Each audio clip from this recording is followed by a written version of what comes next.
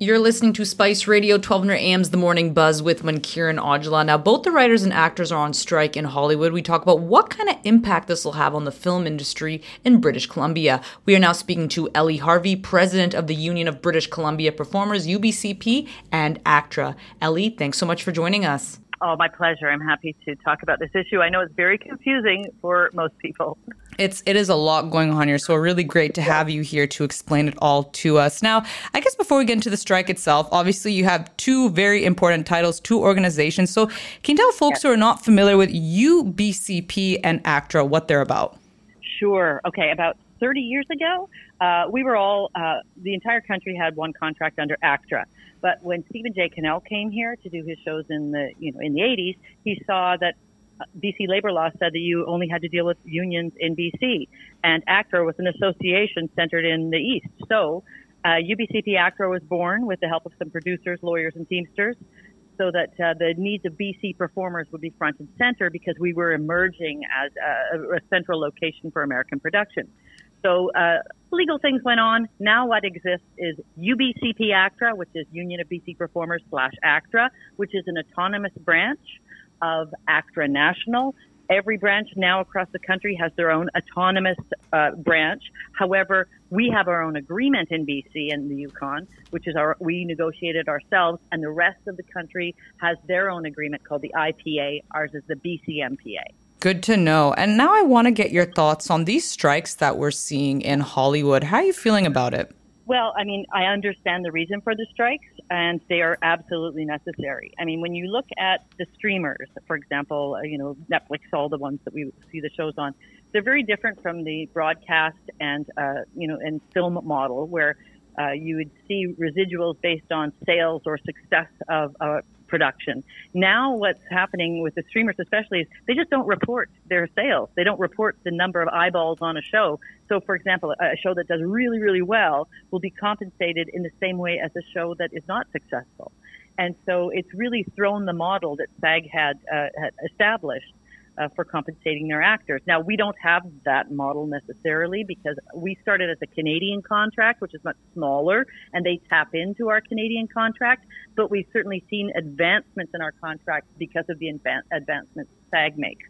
So for us, and certainly in these changing times with streaming and AI, it is crucial that they get these changes now to catch up to the changes that have already happened and are going to happen.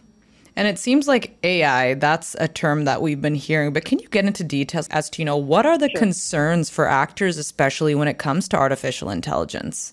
Well, it's first of all, it's just kind of smacked us all in the face, right? Like this, with ChatGPT and then the head of Google AI resigning and all of us, we're all catching up to how rapidly it's being introduced. So for actors, you can see in there was a proposal introduced to SAG the day before their strike. So that's telling that it was held for so long, to take a scan of background performers, pay them for one day's work, and own that scan in perpetuity to be used wherever and whenever people want. So it is a concern. And obviously they could not abide by that, nor would we. We currently have in our agreement language that protects the likeness of our members. So we would hope to expand on that with regards to generative AI and how it displaces workers. Here's an example with background. Let's say someone creates background performers, so that those background jobs are replaced, but so are the makeup and hair. So is maybe we're doing it in front of a blue screen now and not a set. So there's no set deck, there's no builders, there's no painters. Maybe you've got an AI machine using dollying the grip. You've got no dolly grip. It's just completely down the line eliminating jobs. Now, if that's going to be the case, we have to address what's going to happen with all these displaced workers. How are we all going to get universal income? Is our day's pay going to increase substantially so we can continue to do our jobs and live? So these are huge issues. And that's just, SAG and Writers Guild are just scratching the surface of something that's going to impact everyone. Exactly. And, I want to know especially, though this is happening down south, Canada, US, our entertainment industry is so intertwined and connected in a lot of ways. So how will this impact, North Hollywood? Okay, so right now we have 5 productions in town. Normally this time of year we have 50. Those productions are not AMPTP, which is the American producers. They're Canadian producers. So our contract covers both Canadian producers and American. And the issue at SAG and the Writers Guild is their contracts with American producers. Consequently, no American work is coming here. We do really great stuff. We're really proud of our castmates.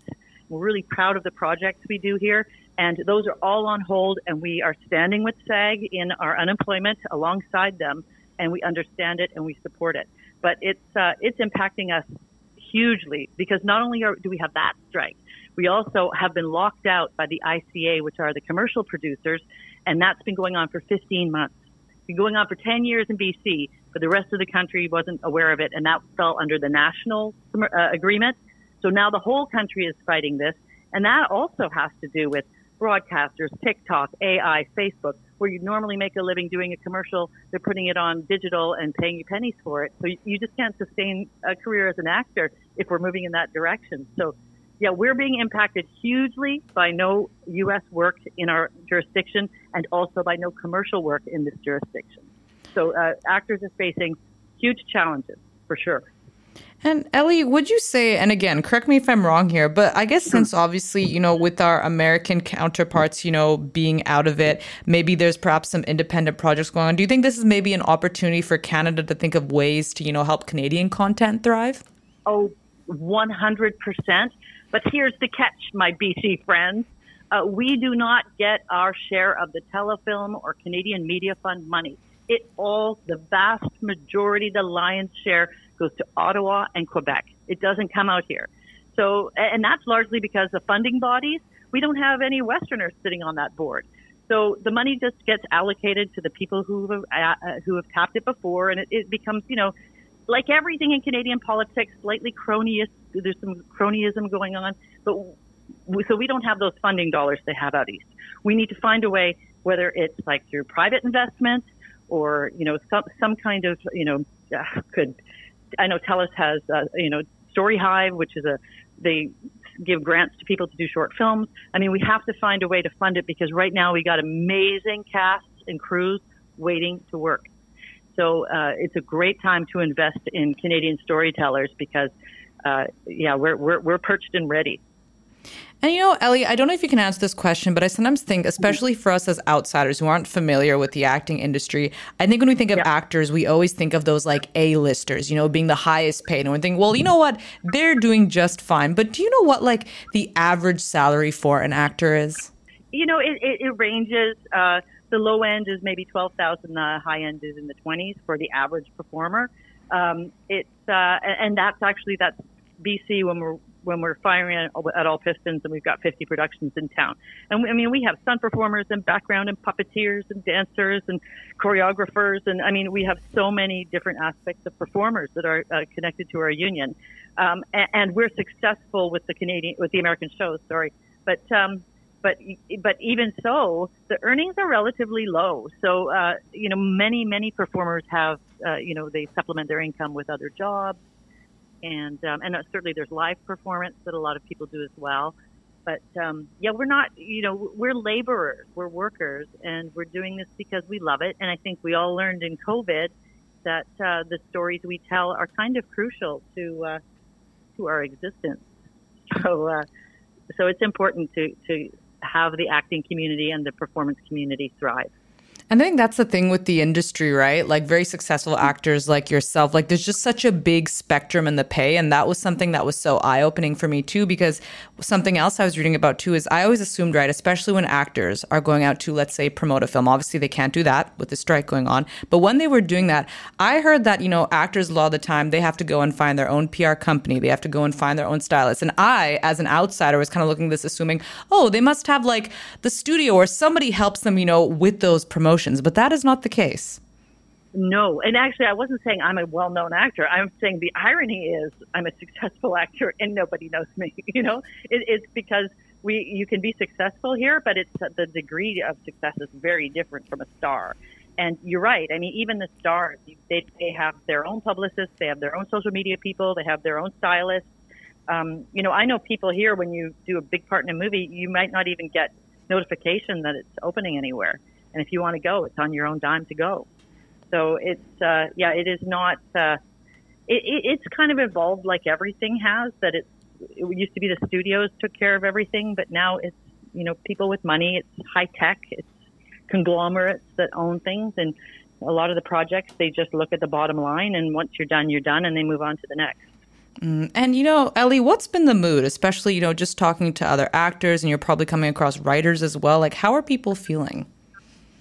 I think people are scared and emotional. There's a lot of disinformation on social media.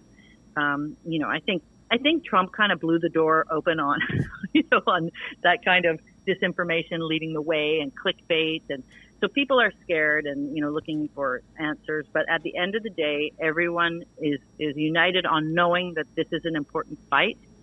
And, I got to say, Fran Drescher and her team are really have bolstered what the WGA started, and they are excellent leaders. They are, these are their projects that they bring to Canada, and we are so behind whatever they have to do and however long this goes to see some advancements. And Ellie, do you have any idea how long the strike will go on for? If you could guess, or does anybody have an idea? Gosh, you know what? I have no idea.